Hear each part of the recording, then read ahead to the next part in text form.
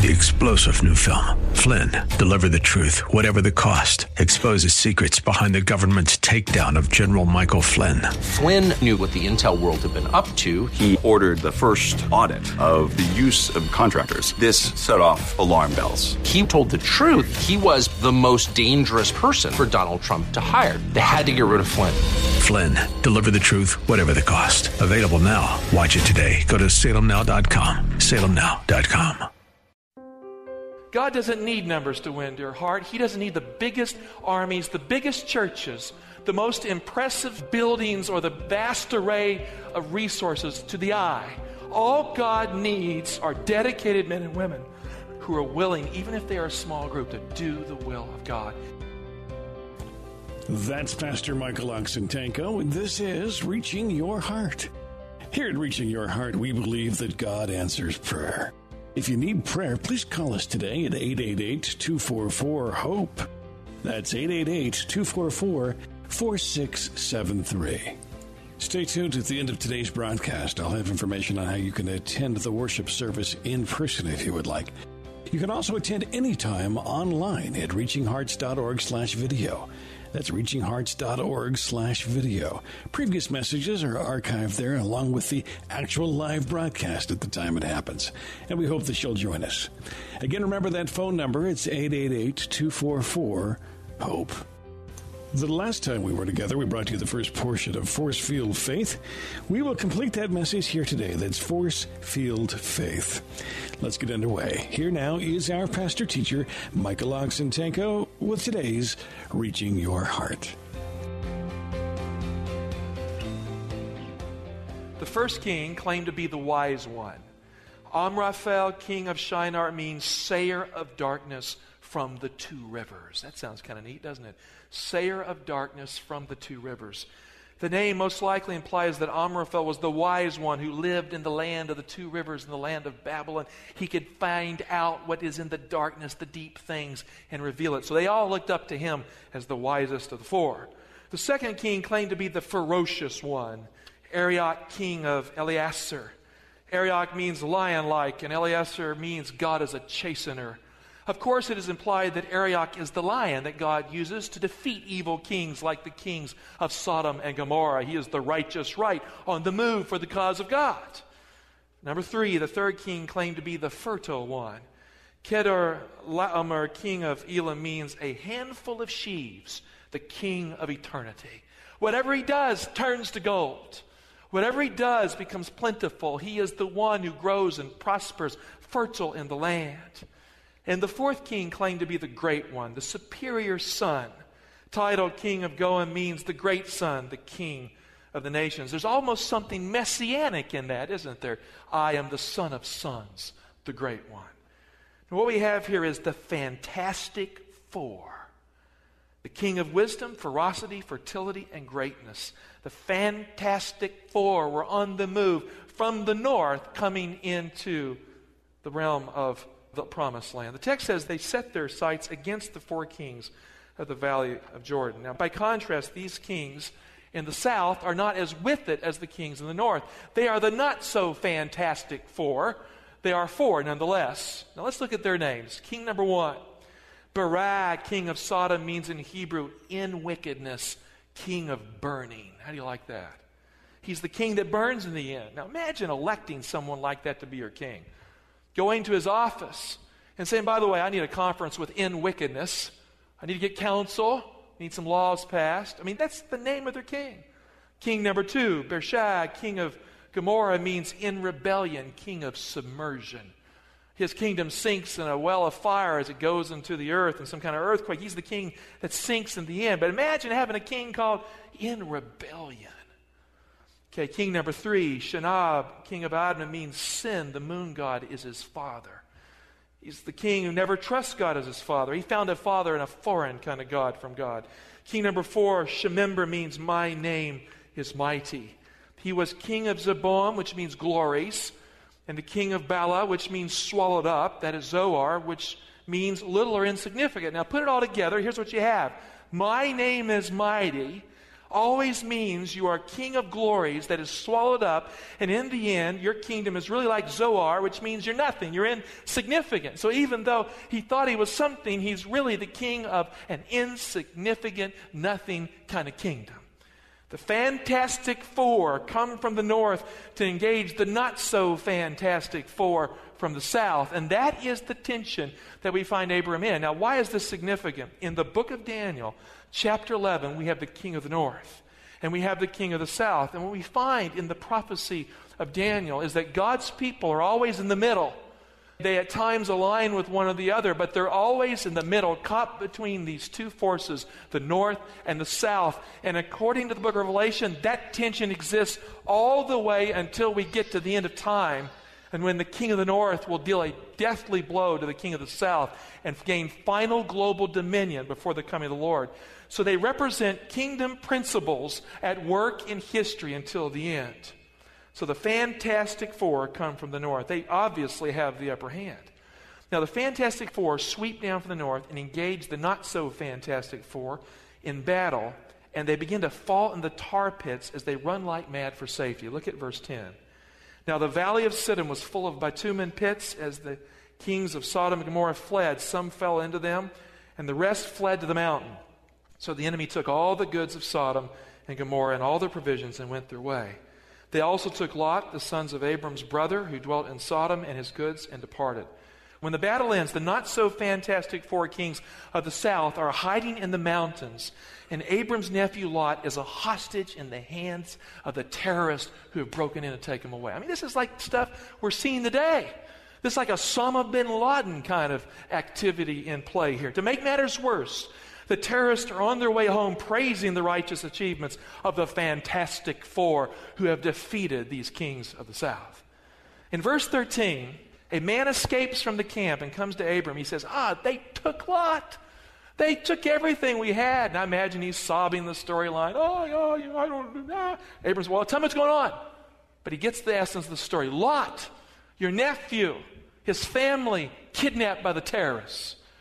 Now remember that God had promised Abram just after Lot left for the Jordan Valley that he would give him that valley along with everything else to the north, the south, the east, and the west.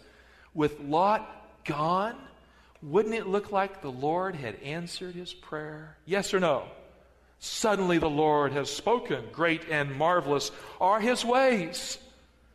Now this is the first test of Abram's life. It looks like the Fantastic Four have given Abram everything he wants.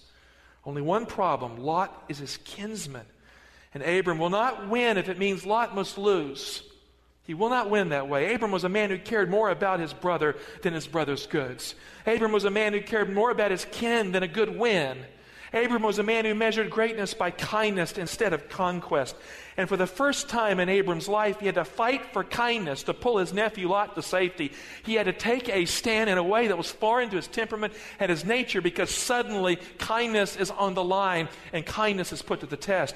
He had to stand up for the weak, or he would never be able to stand at all as a man again for the rest of his life. He is not a young man. He is a man advanced in years, and the call is clear: stand up for the weak. And he does. Dear heart, there comes a time in every Christian's life when kindness must be measured by strength of character that meets the bully head on so the weak can be set free. And maybe God has called you to stand up for someone who can't stand up for themselves. That was given to Abram. The first test: so mild and meek Abram becomes a man of war, reluctantly so. Genesis 14:14. When Abram heard that his kinsmen had been taken captive, he led forth his trained men, born in his house, 318 of them, and went in pursuit as far as Dan. Now, it's clear. The Bible says there were 318 trained men. The Hebrew word trained is the same word we have for Enoch, Chanok. And it means to dedicate. These were trained men in the sense that they were dedicated men. What made them fit for service in the call of Abram? It wasn't because they were men of war. It's because they were dedicated to God, and God could fill them with power and use them for his cause. They were dedicated to Abram, and Abram was a man of faith. And so with 300 dedicated men, the Fantastic Four were in trouble. God doesn't need numbers to win, dear heart. He doesn't need the biggest armies, the biggest churches, the most impressive buildings, or the vast array of resources to the eye. All God needs are dedicated men and women who are willing, even if they are a small group, to do the will of God, and then God will act. Look at verse 15. And he divided his forces against them by night, he and his servants, and routed them and pursued them to Hobah, north of Damascus.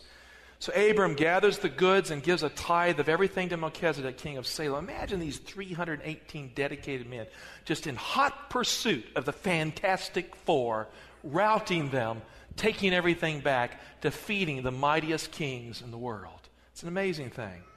So Abram, at the end of the story, gives a tithe to Melchizedek, king of Salem. He was priest of the Most High God. Melchizedek means king of righteousness, and Salem is the word shalom, which means peace. Abram recognized that greatness is not found in war. It is found in making peace. And so he gave a tithe to the king of peace. Test number 2 comes to Abram in verse 21.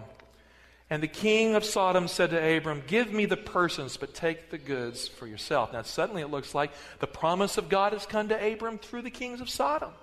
If it's not the king of the north, the kings of the north will do it. The kings of the south will give him the promise. But Abram said to the king of Sodom, I have sworn to the Lord God Most High, maker of heaven and earth, that I would not take a thread or a sandal thong or anything that is yours, lest you should say, I have made Abram rich. I will take nothing but what the young men have eaten, and the share of the men who went with me. Let Aner, Eshcol, and Mamre take their share.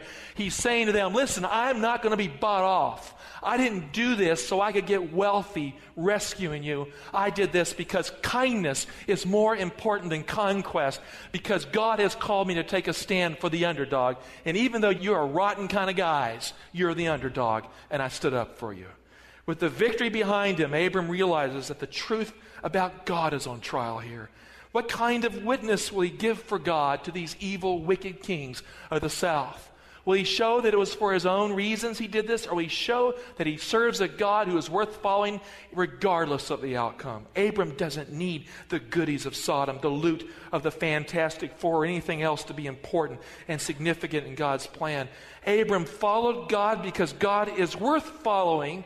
Even if you don't get one nickel for following God, follow God because the riches are in God himself. The man or woman who follows God to get rich is not following God. You know, these prosperity preachers that get on the television set and tell the people of this country that if they're a Christian, they're going to suddenly do well. They are a denial of the martyrs of the last 2,000 years who lost everything and found the riches of God by faith, burning at the stake or on the run in a dungeon or hiding in some forest. They just simply don't fit into the prosperity preaching of our time. And dear heart, God may be calling you at the end of time to have a fate like theirs. Riches is found in God and in relationship with Jesus Christ, not in some rich outcome that you've been able to manipulate through your faith. And so he gave up the loot because kindness is more important than conquest. As the thrill of victory wears off, Abram begins to think about what he's just done. What he has just done was dangerous. But now he realizes that he's a political target. Up to this point, he's been a man of peace. But now he has become a man of war. Yes, for the underdog, but nonetheless a man of war. And that means that some would-be terrorist, some kind of fascist foe who wants to make an example of someone could look at him and take him out to make himself great. And Abram begins to become very much afraid. He's an old man. He's no longer young. Fear begins to rattle in his arthritic bones for the first time in his hard life, the hard journey. God comes to Abram when Abram is exposed to open danger he cannot control, to a life he cannot manage, to circumstances beyond his grasp to put together. And look at verse 1 of Genesis 15. It's really the peak of this story. After these things, you see, all of what we've read so far is a setup for verse 1. After these things, the word of the Lord came to Abram in a vision. Fear not, Abram. I am your shield. Your reward shall be very great. This is the first time in the Bible that God manifests himself as a shield. You know, there are many metaphors for God in the Hebrew Bible. God is a fortress. God is a rock. God is a flame and fire. God is a river of living water. But here, God is a shield. Dear heart, when faith is on trial, when you have done your best and you can't get through the difficult times, and the armies of evil press about you, when it feels like you will lose because evil has a foothold in your circumstances, when it looks like the arrows of the evil one will pierce your heart and your faith will come tumbling down, the Bible says God is your shield. Without reservation, God reaches out to the fearful believer and declares that He will be the protection for that person when things are hard and rough. The word for shield in Hebrew is magen, and it means a round shield or buckler that is held tight with the hand. In his journey from east to west, Abraham has been holding something all right. He has been holding the hand of God. And suddenly, when times are tough, when he feels fear and his hand begins to shake, God comes to him and He directs him to the truth that the hand he holds is a shield, that God is a shield. When Moses asked to see the glory of God that no man can see and live, he would have been obliterated by the nuclear reaction of God's omnipotent glory. In Exodus 33:22, God promised Moses that He would shield him with His hand. Very clear. And while my glory passes by, I will put you in the cleft of the rock, and I will cover you with my hand until I've passed by. The hand you hold by faith is more than a hand. It is a shield that will protect you in difficult days. We'll continue with today's Reaching Your Heart and Pastor Michael Oxentenko in just a moment. If you'd like to attend the worship service, I will have details on how you can do that here at the close of our broadcast today, so please stay tuned. You can always attend online at reachinghearts.org/video. That's reachinghearts.org/video. Many archived messages are available there for you, and you can attend the live service in a streaming format at that website, reachinghearts.org/video. Today's broadcast is a part of the Genesis series, and you can find it online at reachingyourheart.com. That's reachingyourheart.com. Let's continue now. Here once again, Pastor Michael Oxentenko. Psalms 18:35, Thou hast given me the shield of Thy salvation, and Thy right hand supported me, and Thy help made me great. When God's shield is there, it is because you are holding His hand, which is the buckler of your life. And the arrows of evil cannot pierce you because God's hand is swatting them back one after another. It is a force field around you, and evil cannot overcome you.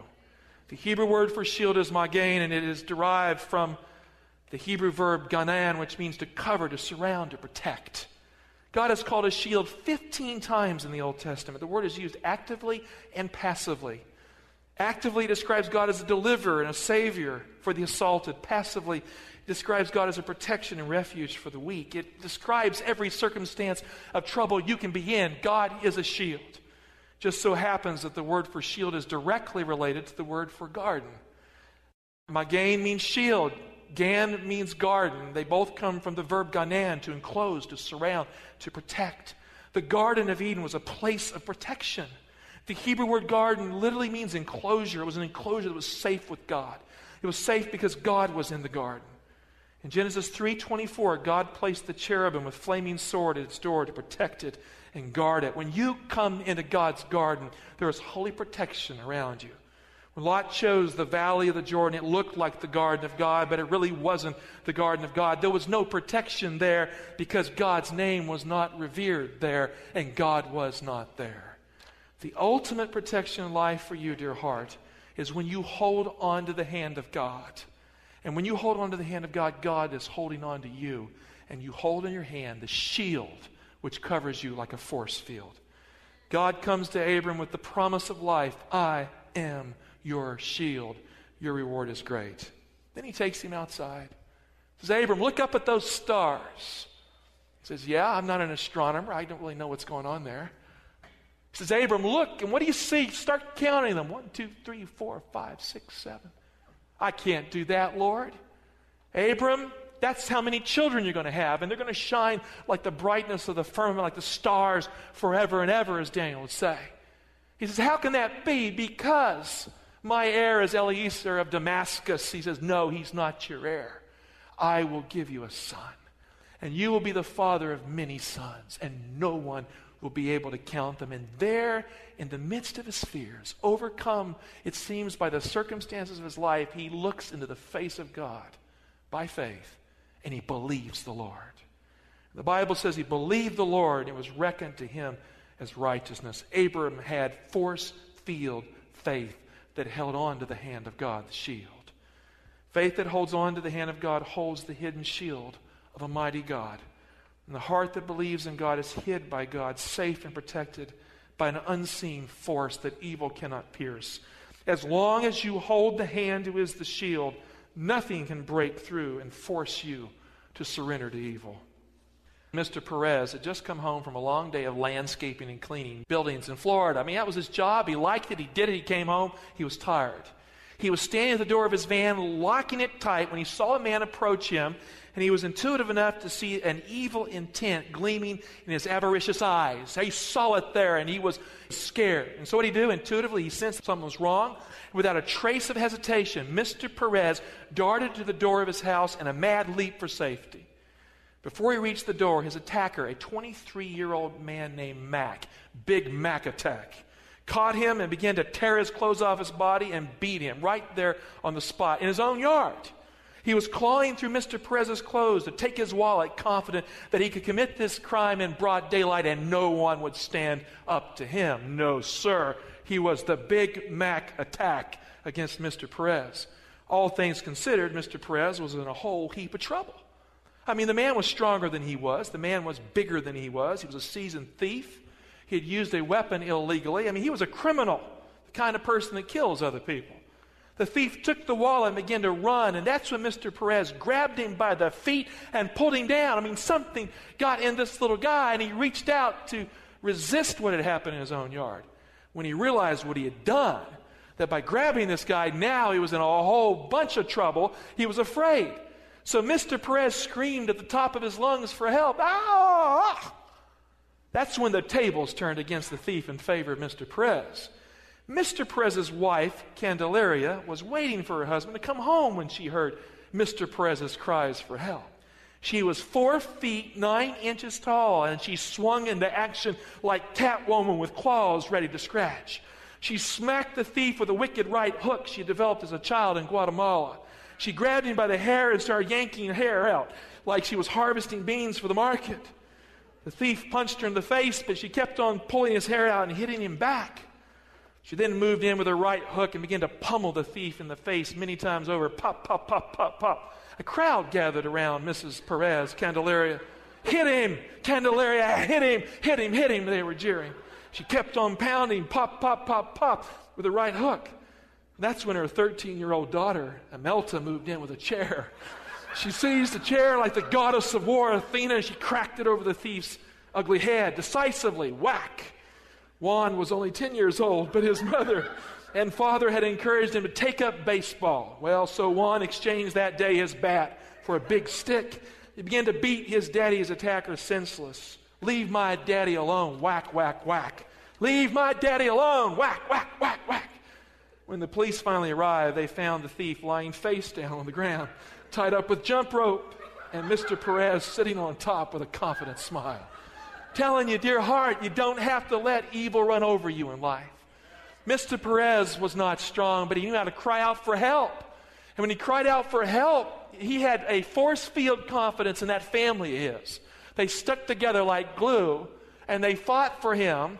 In fact, his son, Juana, who was calling 911, says, we couldn't let our daddy die in the front yard. We had to do something about this. And they defeated the enemy. Dear heart, the hand that holds the hand of God wins in the end. Force field faith holds on to God. One day Jesus is coming. It's very soon. He's going to tie up your enemies that have given you such a hard time seeking God in your life. He's going to tie them up. Those forces that have assaulted you, that have tried to strip you of your faith, he's going to deal with them. He's going to put you on top of the pile with a smile in your face. Mr. Perez got the upper hand because he had force field faith. What is Abram? Abram is the father of the faithful. He became Abraham because he believed God when it seemed like God could not do what he had promised. He believed God in the utmost times of difficulty, and God manifested his power, first by faith, then by action. Dear heart, if you feel God has let you down, don't feel that way very much longer. Reach out and take God's hand. Hold it tight. God is your shield. When you hold the hand of God, you hold the shield that puts a force field around you. And when God surrounds you, when the angel of the Lord encampeth round about you, no one can harm you. No one can take you away from God in Jesus Christ. Force field faith. Use it. It's yours as a gift in Jesus Christ.